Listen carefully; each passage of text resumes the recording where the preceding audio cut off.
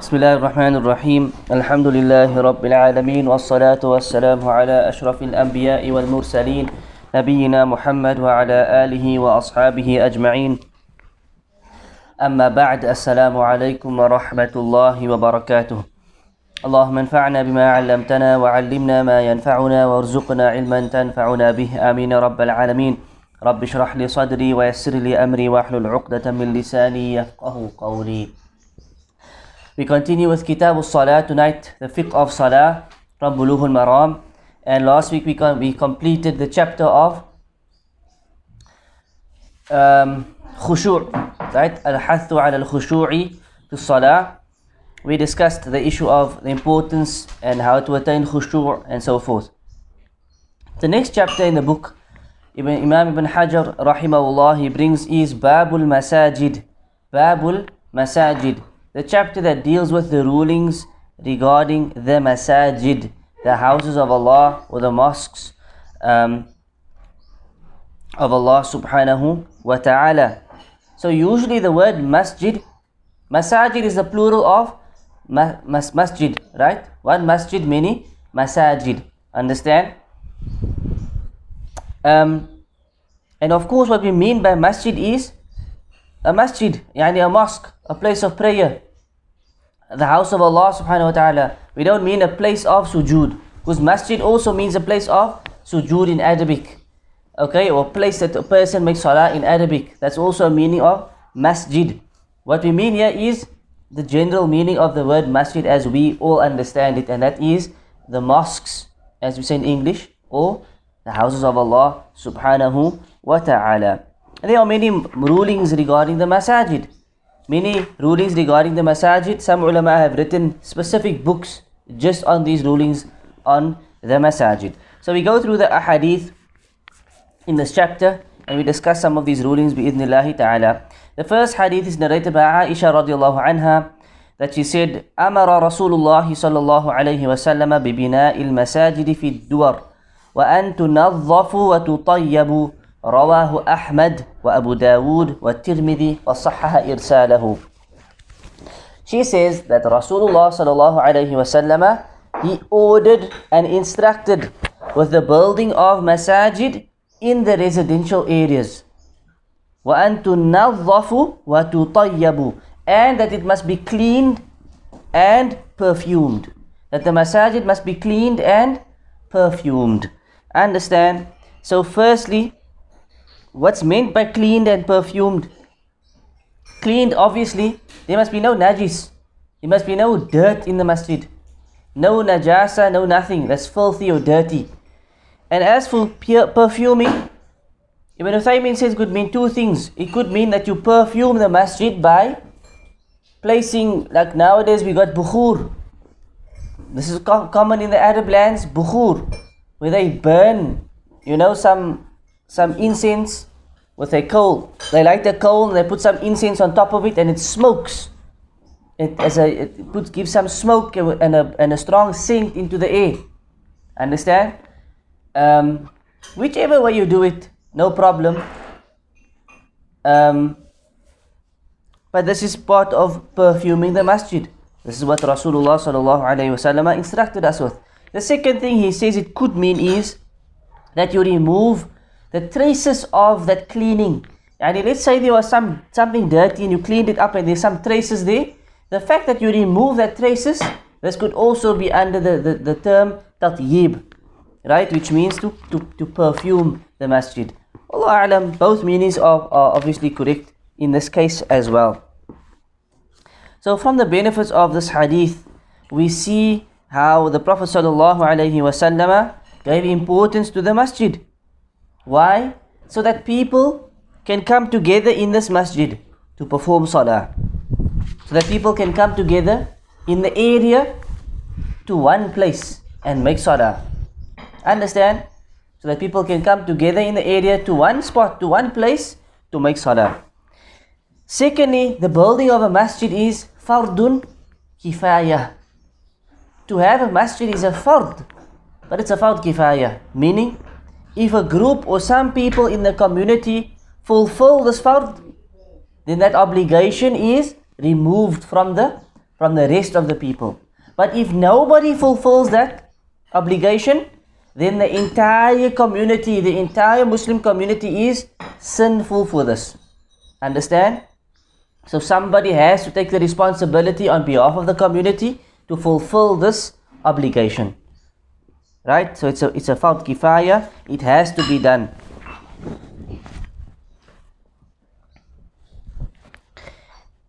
And in this, going to build a masjid or contributing to the building of a masjid or anything similar to that, there is a great reward for this. What's the reward? A house in Jannah. The hadith says, Man bana Allahu masjidan, bana Allahu lahu baytan fil Jannah. Whomsoever builds a masjid, Allah will build for him a house in Jannah. Allah will build for him a house in Jannah. And there are other hadith that add on to this, even if it be something extremely small. Even if you gave something small to the masjid, you will get that reward in Jannah. Allah will build for you something better than that in Jannah. And remember, a house in Jannah is not the house like this. It's not a house like the masjid. A house in Jannah is something special, something amazing, something far beyond our minds can comprehend. What does the hadith say? In Jannah is that which the eyes have not seen, what the ears have not heard, and that which the minds cannot even comprehend, that which has not even crossed the mind. So when it says a house in Jannah, you don't picture a house like this, or a house like any other house in this dunya. It's a house that your mind cannot even imagine. It's far beyond your imagination. That's how amazing and brilliant this house is. Understand? So this is the reward for building a masjid or contributing to the building of a masjid. Whatever amount you can give, you give, and you will have that special reward in Jannah bi'idhnillahi ta'ala.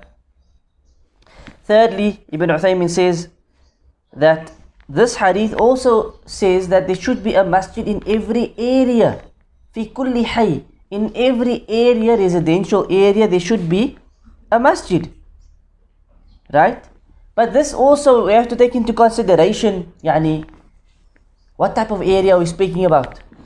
If you look at Cape Town alone, certain areas are much bigger than others. You get an area which is very small, you get an area which is very big. You understand? So every single area, that's a bit difficult, especially in our situation where we are not a big community of Muslims. We are not Muslims, surrounded by non-Muslims. So to have a masjid in every area becomes a little bit difficult. So at least in every, the distance shouldn't be too far between the masajid. That's the least that we can say. If you can have it in every area, then that's definitely something good. But at least, where the distance are not too far.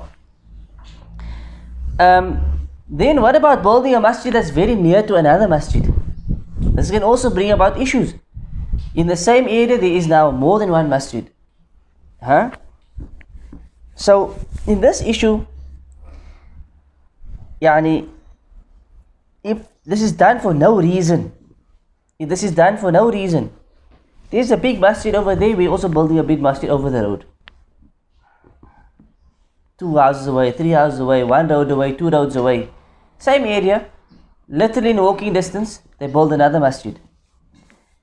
Ibn Uthaymin rahimahullah says, if there's no reason for this, let's say the one masjid is on this side and on that side there's another masjid. But for you to cross the road is a problem because it's a highway. In this case it's okay, because we can understand there's a reason here. The people living that side cannot get that side very easily. So in this case it's okay, we see there's a reason.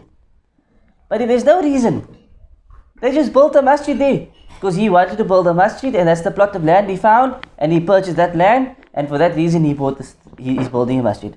Or because he wants a family masjid, for whatever other reason.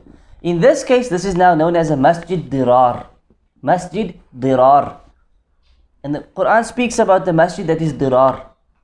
Where in the time of Rasulullah sallallahu alayhi wasallam, there was a masjid dirar that the munafiqeen built. And Allah speaks about this, and Allah says to the Prophet sallallahu alayhi wasallam, La taqum fihi abada. You do not pray in there ever. Because initially, you see, there were munafiqeen. They were trying to destroy Islam from within. And so they built a masjid. And as Rasulullah ﷺ was on his way on a journey or maybe on jihad somewhere, and they said to him, we want you to pray with us in this new masjid that we built. And he said, on my way back I will pray. On his return, they now wanted him to come and pray with them. And Allah revealed ayat to say that is a masjid dirar. La taqum fihi abada. You do not pray in there ever. La masjidun ussisa ala taqwa min awwali yawmin ahaqqu an taquma fihi. That masjid which was established upon taqwa from the first day, that has more right over you to pray in it. What is the question?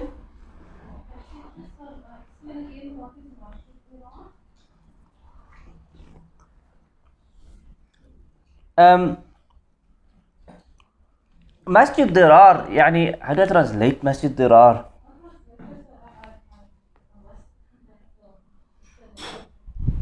We were speaking about in one area where there is already a masjid and somebody else builds a new masjid for no reason. This can be considered a masjid as dirar. So dirar means something that's actually harmful, something that brings about harm and not benefit. So in this case, what's going to happen here? You could be splitting the community. In this case, what's happening here now? You're splitting the community. Some go there, some go here. And there can become arguments and there can become fights over the two masajid. No, but this new masjid is better because of these reasons. That old masjid is because of this and that. You see the issues that come up? It can become a masjid dirar, a masjid that brings about harm. It happens in Dance now. It happens in many places. You remember Blomvlei Road Masjid? I don't recall. And then went Blomvlei Road. So at one stage York Road said it was haram. Right? At one stage everybody said it's haram to make salah at Blomvlei Road. York Road was right. And they closed the masjid. No, I mean it's now still in existence. Oh, my opening. The masjid on top. The masjid on top. Yeah, there was a huge objection to the masjid because what they said it was a split. And there was a masjid down the road.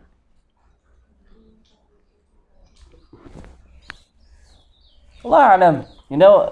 I mean. No, I just said that. Yes. No, I'm not objecting to what they said. I'm saying in this case, those in charge should actually come in and give the proper ruling. Like, again, it's difficult in our situation because who's in charge? And there are people who put themselves in charge, but they're not respected by all. So even if they came with a ruling, all the people's going to say, well, who are you in the first place? We don't care what you say. You understand? So it's something very difficult. In a Muslim country, the ruler can send his ministers and those people who come with authority and say, look, this masjid cannot be built because of these proper reasons. That should have happened, that should happen. But Ibn Uthaymin, even in this discussion, he says, a masjid dirar is supposed to be destroyed. The masjid that's dirar is supposed to be destroyed because of the harm that it brings. But who destroys the masjid? Not any person in the road. It's the proper authorities that have to come and destroy the masjid. You understand? But even here he says, even if this were to happen, sometimes this even results in a bigger fitna, in a bigger issue. So at the end of the day, those in charge, those in authority are supposed to make this decision. Right? But we say, no doubt, to build another masjid for no reason in one area is problematic. Right? It does bring about problems. And this is again speaking in a context where the masjid is upon khair, If the masjid is a place of shirk, and perhaps we can discuss this later when we get there, inshallah. I'll leave it for later. The next benefit of the hadith is that it is legislated from this hadith to clean the masajid, and this is something well known. Like in the hadith of the Bedouin who came into the masjid and he urinated in the masjid. Rasulullah ﷺ immediately said, go and pour water over that. I need to clean the masjid. This is something, of course, very well known and very clear to all Muslims. And thirdly, another point that he mentions is to tatyibul masajid, which is to perfume the masjid. So to put something nice like bukhur, something bukhur is very appropriate, something that makes the whole masjid smell nice. This is something good, inshallah. Here's the mas'ala that I was alluding to. Ibn Uthaymin says, is it permissible to build a masjid near to the masajid of Ahlul Bid'ah? Can you build a masjid near to the masajid of Ahlul Bid'ah? So Ibn Uthaymin says, firstly, it is wajib upon Ahlul Sunnah that they build for themselves masajid, which is just like the masajid of Ahlul Bid'ah. And we're supposed to be, I wouldn't use the word competing, but similar to them in terms of our masajid. You understand? As for being close to them, he says, the only worry he has is fitna. Because it can also become a fitna. Right? That perhaps they might start to fight with each other or so forth. So he says the best is if you can distance yourself from fitna, then this is always best. This is something that's best. But if it's not possible, then it is permissible to build a masjid near the masajid of Ahlul Bid'ah, because of what's happening in the masajid. And worse today is shirkiyat. If there are shirk happening in the masajid, then we need to build a masjid in the area so that people can come and pray in a proper place of worship, in a proper place of tawheed, in a place of the sunnah. So in this case, if it's possible to be a little bit far away from them, that's something good. Try not to build next to them, If you're a few rows away, alhamdulillah, no problem. And you become distinguished from them. And this is a place of Ahlul Sunnah and that's a place of Ahlul Bid'ah. You become distinguished from them and so forth. Any questions on this hadith? The next hadith from Abu Hurairah radiallahu anhu, that he said that Rasulullah sallallahu alayhi wa sallam said, قاتل الله اليهود اتخذوا قبور أنبيائهم مساجدا متفق عليه وزاد مسلم والنصارى. The hadith says that Allah subhanahu wa ta'ala is at war with the Yahud. قاتل Allah, which means may Allah fight the Yahud, because they took the graves of the Anbiya as masajid. The hadith is in Bukhari and Muslim. Another version in Muslim says one Nasara, meaning may Allah fight who? The Jews and the Christians, because they did this with the graves of the Anbiya. They turned them into masajid. In another narration of the hadith, also in Sahih Muslim, the Prophet ﷺ said, La'natullahi ala al-Yahudi wa nasara. May Allah curse the Jews and the Christians. What about the Muslims, like the Karamats? We're going to get there. May Allah curse the Jews and the Christians, for they took the graves of the Anbiya as masajid, as places of worship, as mosques.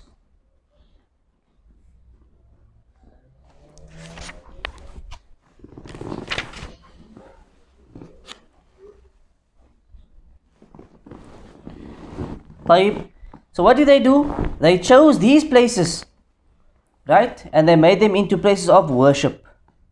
So what happens? Just like you go to a masjid to worship, just like you go to a masjid to make salah, they now go to these places to worship and to make salah. You understand? That would apply to anything. It's for anything. It's not a place of worship, aslan. Right? Because they took this place as a musalla, and therefore they took it as a masjid without a doubt. Whether they built over it or not, this hadith doesn't speak about building over. It just says that they took those places as masajid. Yani they treated it as masajid. They treated it as places of worship. Doesn't speak about building over, it just speaks about taking that place as a masjid. Right? But by building a masjid or by building a karamat over the grave, you have taken that place now as a masjid. You are making it similar to the masajid, which is something similar to the Jews and the Christians. You are now similar to the Jews and the Christians. You understand? So just by building over, this is an imitation of the Jews and the Christians, and this is an imitation of, or rather, this is a type of taking This is one way to take the place as a place of worship, is by building a structure over it, by building a masjid over it. وَلَهُمَا. The next hadith says, and also in Bukhari and Muslim, from the hadith of Aisha radiallahu anha, كانوا إذا مات فيهم الرجل الصالح بنوا على قبره مسجدا وفيه أولئك شرار الخلق. The hadith of Aisha and Salama radiallahu anhuma mentions that they went to Ethiopia and they came back and they informed the Prophet sallallahu alaihi wasallam about a church that they saw. And in this church there were pictures. There were pictures of righteous people. Right? And Rasulullah sallallahu alaihi wasallam then said to them that those people, when إِذَا مَاتَ فِيهِمُ الرَّجُلُ الصَّالِحِ, when a righteous person died amongst them, بَنَوْا عَلَى قَبْرِهِ مَسْجِدًا, they would build over his qabr a masjid. When a righteous person died, what did they do? They build over his qabr a masjid, which is in our terms, what is it called? A karamat. This is what the Jews and the Christians used to do. What's the question? I can't hear. This is what the Jews and the Christians used to do. Right? When a man died, a righteous person that they claimed was righteous, whether he was righteous or not, Allahu A'lam. Even if he was righteous, when he died, they would build over his qabr a masjid. And inside this masjid is where they would see these pictures. If you go today to the Sufi shrines, you see the exact same thing. You see pictures inside of people, of that person, of this saint and of that saint. Exactly the same thing. The hadith then also says, أُولَئِكِ شِرَارُ الْخَلْقِ, they will be the worst of creation with Allah subhanahu wa ta'ala on the day of Qiyamah. Bukhari and Muslim. Shirarul khalq, they are the worst of creation. Rasulullah sallallahu alaihi wasallam said these words. So whoever does this, builds a kramat, builds a shrine, builds it over the righteous body, he is just like the Jews and the Christians. And he will be treated as the worst on the day of Qiyamah, the worst of creation. As for those who visit the karamats, they are not the same as those who built it.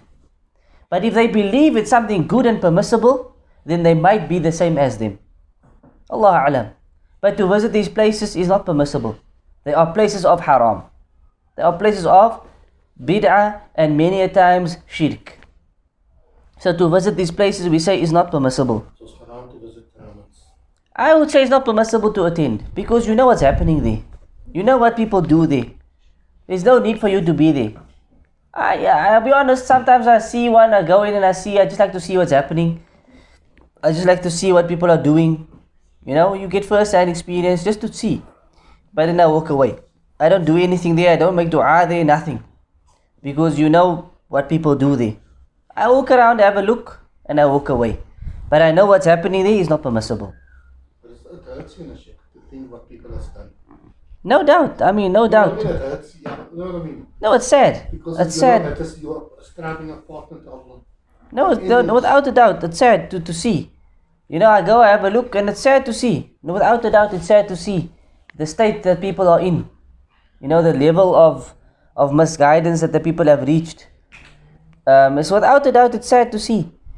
So, a proof that they've taken these places as masajid, they have dhikrs there. They will drive past 50 masajid to have a dhikr there. They drive past how many masajid to have a dhikr at a grave, at a kramat. What does that tell you? They've taken it as a place of worship. There's no difference with them and the Jews and the Christians. We're not saying they're kuffar, right? But they are doing the same what the Jews and Christians did. And when they build over the structure, they are now the worst of creation, just like the Prophet ﷺ said.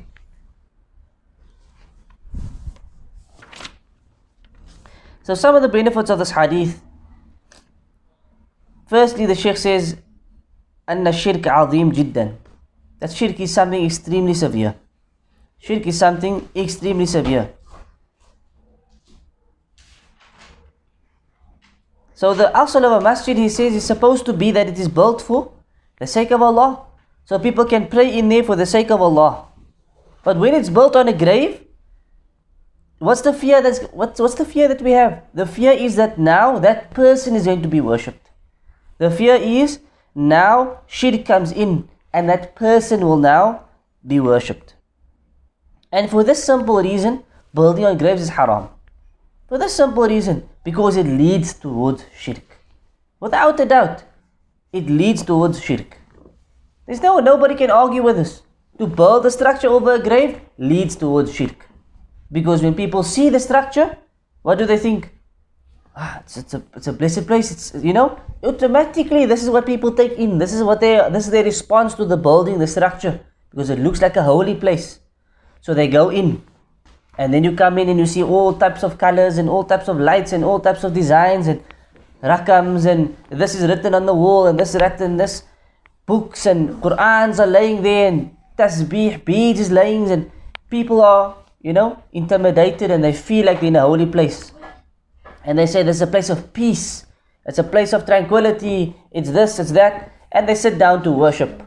They sit down for worship and they start to make dhikr and they start to read Quran and they start to make salah. And we've already established previously in the book, salah in a place where there's a qabr is haram, it's not accepted. So they make salah. You understand? In the end, what happens? That person that's qabr is there, he's laying there, he is the one that gets called upon, he is the one that dua is addressed to him. People put their heads on the grave, they make sajda to the grave, and so many things happen. So many things happen.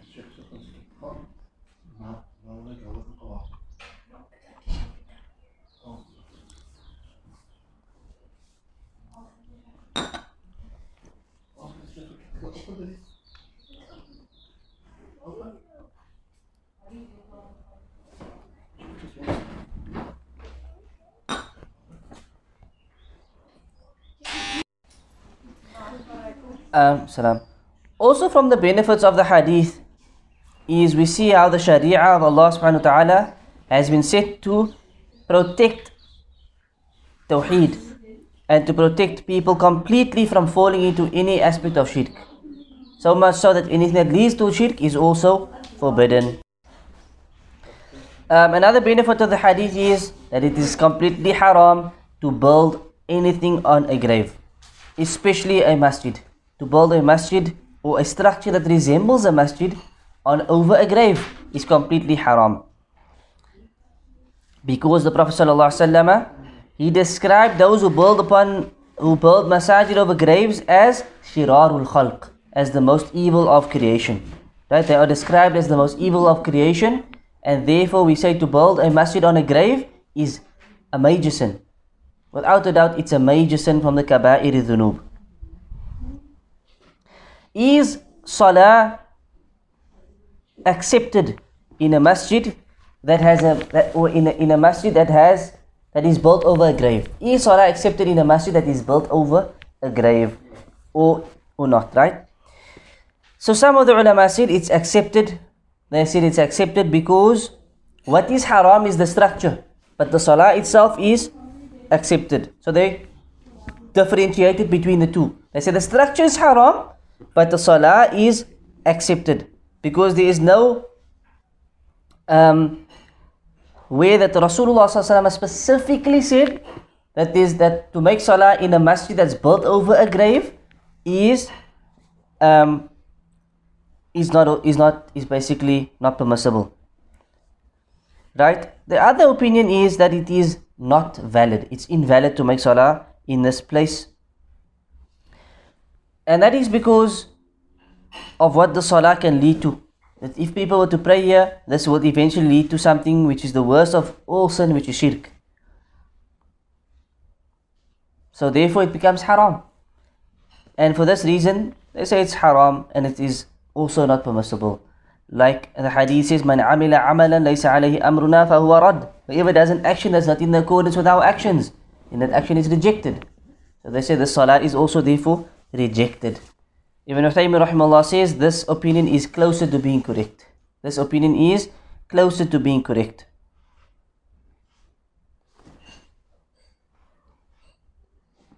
And it's just, like I said, it's generally a place you don't want to be at. It's generally a place that you would avoid. It's a place of sin.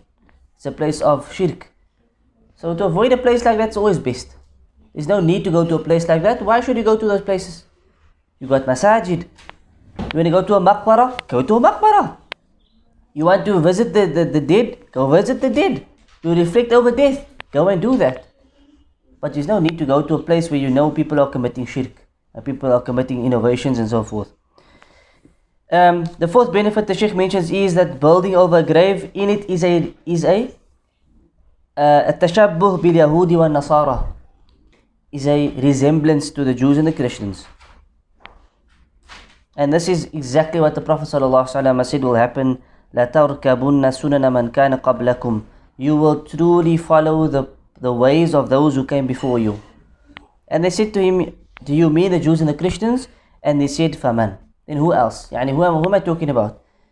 That's what the Prophet said. Meaning, definitely you're going to follow them. You are going to become like them. Do what they used to do. Do what they do. Take them from their ways. Shibran bi shibrin.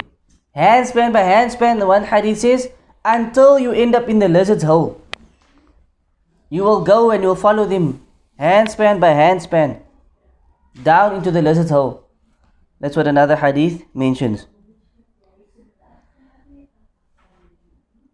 Another benefit the Shaykh mentions is it is wajib to destroy a masjid which is built on a qabr. In this case, to a kramat should be destroyed. Firstly, why do we say this? Firstly, because this building, the structure is from the major sins. So we're not allowed to do iqrar of it. Tacitly approve of this building. We're not allowed to tacitly approve. It's a major sin. So we have to be against it. Point number two is the Prophet ﷺ, he instructed the Sahaba, some of them, to go out and to destroy any qabr which is built over. He sent Ali radiallahu anhu and others to go and to destroy any built up grave.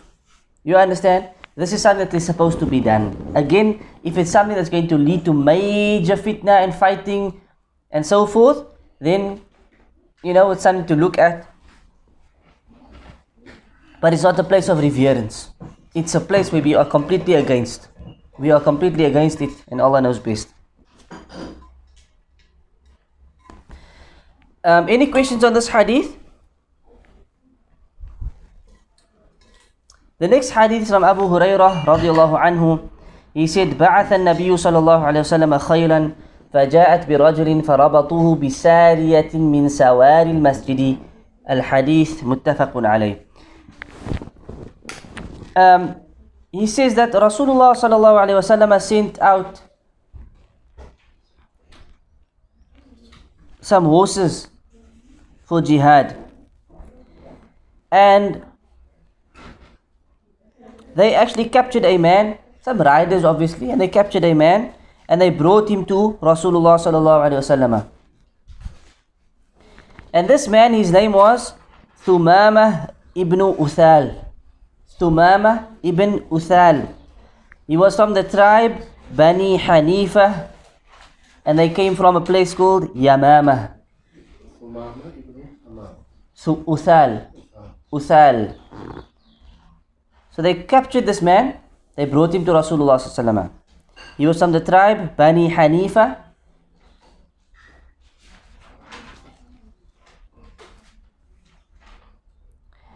So they came to the Prophet with him, and he actually went to go and make Umrah.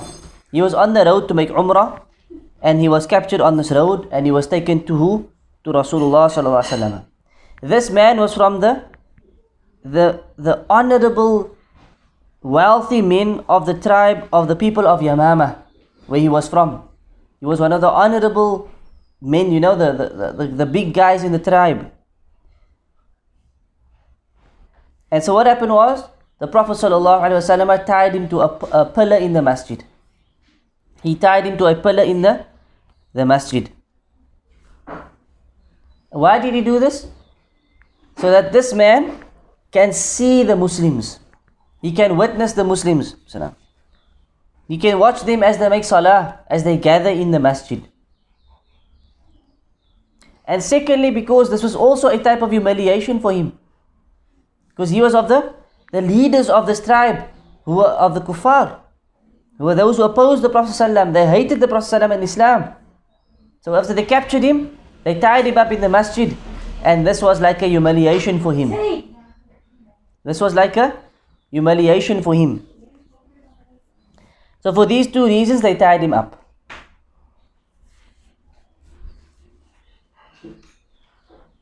So the story is that when they came to the Prophet ﷺ with this man and they tied him up in the masjid, the Prophet ﷺ used to pass by him and say to him, ماذا عندك?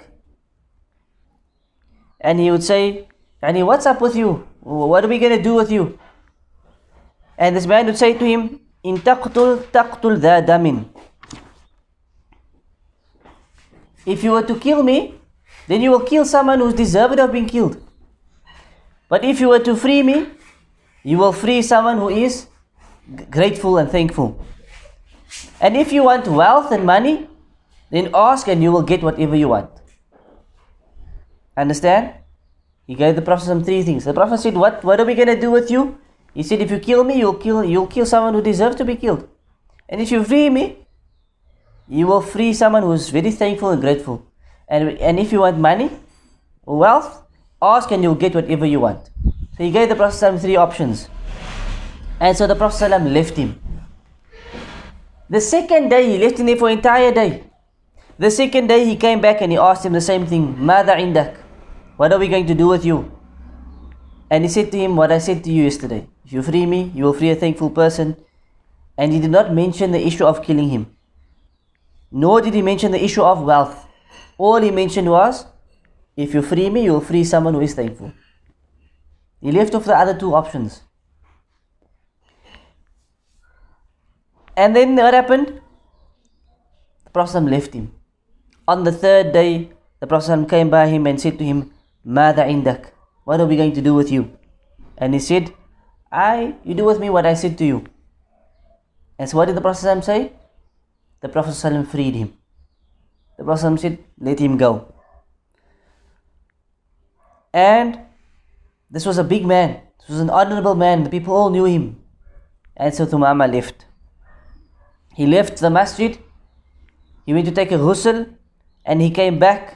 And he said, Ashhadu an la ilaha illallah wa ashhadu anna Muhammadan Rasulullah. He took shahada. And he did this in the masjid of Masjid Nabawi where he was tied up. And so the Prophet ﷺ gave him glad tidings of goodness that will come his way. And he became Muslim. And then he took a qasam. He took an oath. Like we say, Wallahi. And he said, there was no face on the face of this earth that was more hated to me than your face. But today that is the most beloved face to me. And he said, there was no religion that was more hated to me than this religion of yours. But today that religion is the most beloved religion to me. And the Prophet became, of course, pleased by these words. And he then left him and told him to go make Umrah. Because initially he was on his road towards, he was on the way to Umrah. So after this happened, he said to him, go now and make your Umrah. He went for Umrah. He entered Mecca with a talbiyah that was different to the talbiyah of the mushrikeen. The mushrikeen had their own talbiyah. They used to say, Labbaik Allahumma labbaik, labbaik la sharika laka, labbaik illa sharikan huwa lak. In talbiyah we say, Ya I am, O Allah, Ya I am, Ya I am, you have no partner. And they would say, except the partner that you have. So they would commit shirk in the talbiyah. You understand? They had a talbiyah that committed shirk. That was full of shirk. So he came with a talbiyah of tawheed. The proper talbiyah, he came. And when the people heard him, the Quraysh heard him, and they knew him, Thumama, they said to him, have you left your religion? What happened to you? He said, no, I became a Muslim. And I'm with Muhammad sallallahu alaihi wasallam. And he then said to them, Wallahi, you will get no wheat. He was a trader. from Yemen, from Yamama, illa bi'idhni Nabi sallallahu alaihi wasallam. You get nothing from Yamama except if the Prophet allows it. But from my side, you're getting nothing. And when this happened, they decided they're going to kill him. And then somebody said, look, if you kill him, we're never going to get the wheat. So let's be wise about this. And they let him go. They left him. He made his umrah and he went back. And these people then sent a messenger to Rasulullah sallallahu alaihi wasallam and said to him, you know, you a person, you are Muhammad sallallahu alaihi wasallam, you are someone who does what? You are someone who likes to bring people together. You like to link up families. You like to keep family ties. And you like to give to those who don't have. And they started to praise the Prophet ﷺ and mention all these traits of his, which was true of him. And then they said to him, you think is Thumama now refuses to give us, you know, and we have family with Thumama because he has become Muslim, unless you give him permission. And so Rasulullah ﷺ said to Umama, I give you permission to continue giving them wheat, grains of wheat. Why? Because they are from Makkah. So we will honor Makkah, continue sending the wheat to Makkah, and to connect family ties. There's still some family within them, and so forth, even though they are mushrikeen. So this is the story of Thumama ibn Uthal. Thumama ibn Uthal, the man that was tied up in the masjid. Some of the benefits of the story Ibn Uthaymin mentions is that sometimes freeing someone, giving someone that freedom is better than killing them or taking revenge on them. Like in the story over here. And it all depends on the situation. Obviously, sometimes to free the person will come back and kill you. The Prophet ﷺ obviously knew what he was doing. So this doesn't happen every day. But sometimes it is better. Depending on the situation, the leader needs to be someone who's wise, who can assess the situation. And for him to free that person, there may be khair in that. That person may come back and benefit them later on. Like in the case of Thumama. In Islam, if you have a captive like this, then there are 4 options. Either you can kill him, he's a captive of war, he's an enemy. Either you kill him, or you free him, or you ransom him for other captives of other Muslim captives, or you ransom him for some money or some other benefits, and so forth. As for the benefits of the hadith, then we say it's permissible to tie up a captive in the masjid, or in the souk, or in the house, or other than that. This is permissible. Secondly, it's permissible for a kafir to enter the masjid. It's permissible for a kafir to enter the masjid. Because this is what happened with Thumama. They were entered into the masjid. On condition that the kafir does not enter the masjid for reasons that are not befitting. And he doesn't come there for something silly, or to come take pics, or as a tourist, or no. He has to come for a proper reason, you know. He's coming to look at the masjid is one thing, to watch the Muslims is one thing, to learn about Islam even better. The rule is he's allowed to enter unless he's coming there for something that's inappropriate, for something that is inappropriate.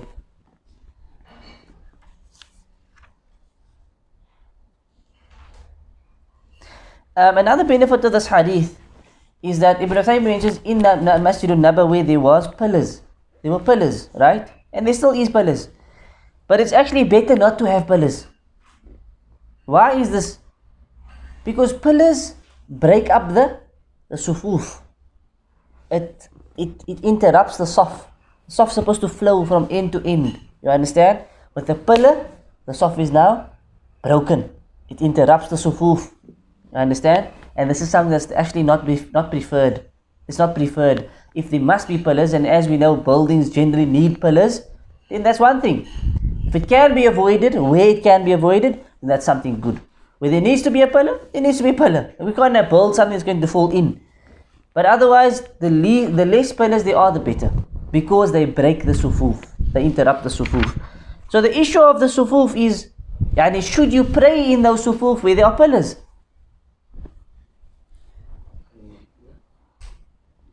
So again, if you look at Masjid al-Nabawi, long sufuf with pillars in between, right? It's better to not to stand in those sufuf. It's better to pray in the sufuf where there are no pillars, which is uninterrupted. So people should not actually be standing there they should be standing in the place where there are no pillars. Unless it's extremely full, then they have to stand there. If it's not that full, people should actually come out of those spots and fill up the normal rows which are not interrupted by pillars. Understand? And the same can be said in the masajid here today. If there's a pillar in the middle, if you need to use that row, do you use it? If you don't need to, split the sufuf. Yani have a saf in front of the pillar, one behind the pillar. But don't have in the row where the pillars are, unless the masjid is extremely full, and Allah knows best. Time. طيب, the next hadith, وعنه أن عمر رضي الله عنه مر بحسان ينشد في المسجد فلحظ إليه فقال كنت أنشد فيه وفيه من هو خير منك متفق عليه. Umar ibn Khattab passed by Hassan. Who is Hassan? Hassan ibn Thabit رضي الله عنه. He was the poet of the Prophet صلى الله عليه وسلم. So Umar passed by him and he was reciting a poem in the masjid. And so Umar looked at him. And he looked at him in a way that you could see he was unimpressed. And he was a bit disappointed. Because why? He shouldn't be doing this in the masjid. This was the opinion of Umar. And so Hassan said to him, I used to recite this poetry in this masjid. And in this masjid there was someone better than you. And he put Umar on his place. There was someone better than you. Referring to Rasulullah sallallahu alaihi wasallam. Yani I used to recite this poetry in the masjid and Rasulullah sallallahu alaihi wasallam was present. Don't look at me now like that. This is basically what he was saying to Umar. So what does this hadith prove? That to sing poetry in the masjid is permissible. Right? Because the Prophet ﷺ allowed Hassan ibn Thabit to do this. طيب. But singing poetry in the masjid, there are conditions. Like any act of worship, these conditions. Number one, the topic of discussion or the topic being recited must be a topic that is beneficial. If you have to be saying something, what is poetry? Yani you come with some lines, poetry is something that basically rhymes, Usually it rhymes, it's got some benefit in it. And many ulama, they wrote on poetry, they write books in poetry. They write about fiqh in poetic form. They write about aqidah in poetic form. They write about seerah in poetic form. In everything, there are ulama who write in poetic form. So, to recite certain poems is good, especially when there is beneficial knowledge within it. But if you're reciting something with no benefit in the masjid, then that becomes lahu, becomes vain speech. It becomes time wasting. And this is now not permissible, because this is a masjid. That's point number one. Secondly, you should not be harming others by your poetry. So if somebody is making salah, you can't come and recite the poem because while he's making salah and you disturb him. You are now harming him. He has more right to the masjid than you. He is in salah. You do not disturb him. Even the one reciting the Quran should not be disturbing the one in salah. طيب. Thirdly, Ibn Uthaymin says this poet should not, get people to gather around him. You should not instruct people, come and sit and listen. Come, let me sing something. Come, let me say something. Come. You understand? He should not gather the people around himself. Because by doing this, what's going to happen? Becomes a commotion. Becomes a distraction. And this is not what the masjid is for. So if you look at this incident, Hassan is reciting some poetry. Whoever is listening. Umar sees it. He doesn't go and sit. Others don't come and, So we're not talking about a nasheed band that comes into town, or a group of anasheed artists that sit in front and everybody gathers to attend a nasheed concert. This is something completely different. There's a difference between saying some poetic words with some good meaning and a boy band who's trying to use this hadith to say that this is the proof that nasheed is permissible. The nasheed that you see today is not what Hassan ibn Thabit did. Nowadays you got people walking around as like boy bands, dressed up in certain suits, and the one's hitting a drum and the other one's got this, and the one, and they parade themselves just like a boy band, got their own name, their own title, and their own signature moves, and this song and that song is, and they sell records, and this is not Hassan ibn Thabit. This is not what the hadith is talking about. You understand? If you look at their whole demeanor, it's got nothing to do with Islam. It's got nothing to do with the Sunnah of the Prophet. If you look at the stuff that they sing about, the way they act, it's got nothing to do with the Sunnah of the Prophet. It's completely different. Singing nasheeds and reciting a poem is very different. Singing a nasheed into a song, beating drums and playing music is very different to Hassan ibn Thabit sitting there saying some beautiful words. وَأَجْمَلُ مَا تَرَقَتُ عَيْنِي. How does the saying go? I forgot the exact words. He basically says that the most beautiful thing that our eyes has fallen upon is Rasulullah sallallahu alaihi wasallam. And the best thing that a mother has given birth to is the Prophet sallallahu alaihi wasallam. You know, this was the type of poetry he used to come with. He recites this in praise of the Prophet sallallahu alaihi wasallam. Nothing, no hulu, no going beyond the bounds, no excessive reverence. You understand? No music, no duff, no drums, no this, no that. Just praising the Prophet ﷺ. Plain, pure, simple. Nobody has a problem with this. The problem comes in when you start to sing and it becomes like a band, and it becomes like this and becomes, then it's a problem. And so forth. And Allah knows best.